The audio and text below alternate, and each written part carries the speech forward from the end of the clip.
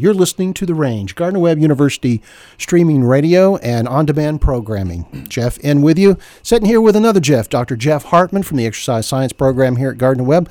Been missing these conversations this summer. We've both been kind of busy and traveling. You've been traveling and doing all kinds of things and visiting your interns out and about in the world. And doing a great job. Yeah, you've enjoyed that part of your I always do. Responsibilities, yeah. Like a proud papa. Yeah, exactly. Yeah, didn't you get to see one of your graduates receive her doctorate or something? She did, yeah. That's fantastic. Very exciting stuff. Yeah.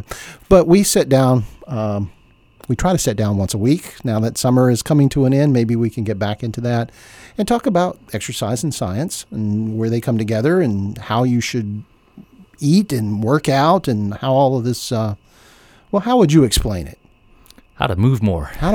That's pretty much summarizes Eat well, it. move more. Yeah, that does pretty well summarize it. And that's kind of what we're going to be talking about again today. Absolutely, yeah. Visiting the interns, you said I spend a lot of time sitting and driving around over 3,000 miles in less than 10 days. Wow. And but you also know I run every day, literally every day this year. It's one of my New Year's resolutions. You haven't missed a day? I haven't missed a day. Come rain or shine. Wow. Yeah. And so that's good, right? I'm running every day.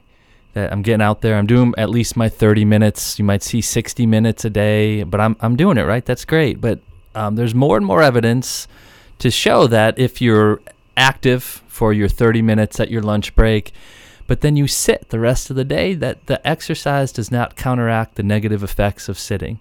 We see the average adult sits at least 6 hours a day, and it gets worse the older you get. Older adults, 60 or older, are sitting 8.5 hours a day. Wow.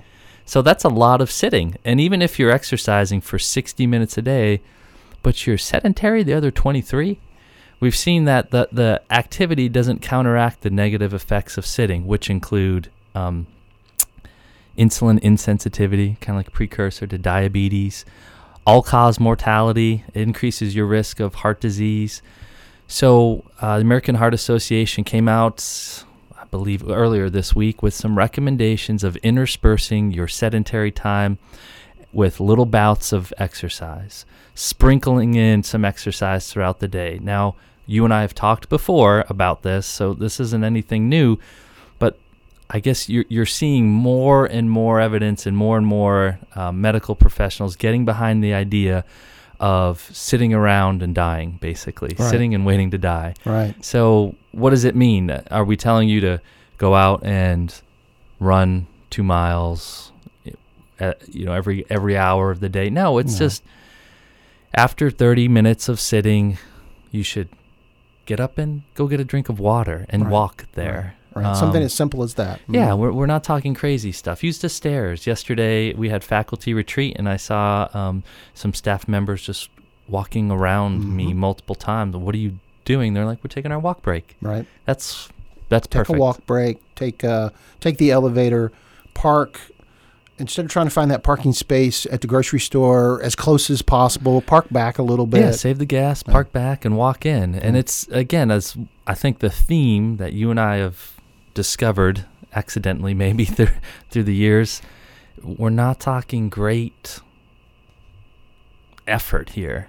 The greatest effort is just to break away from the screen. Yes. And just get up and just intersperse a little bit of movement throughout your day, rather than just thinking, if I chunk it all for my 60 minutes like Hartman's been telling me, then everything's okay. I check that off the list for the day. I've got it done. Yep, it's not that simple. I can go sit down in front of the TV. Yeah, not that simple. Yeah, move a bit. Good advice.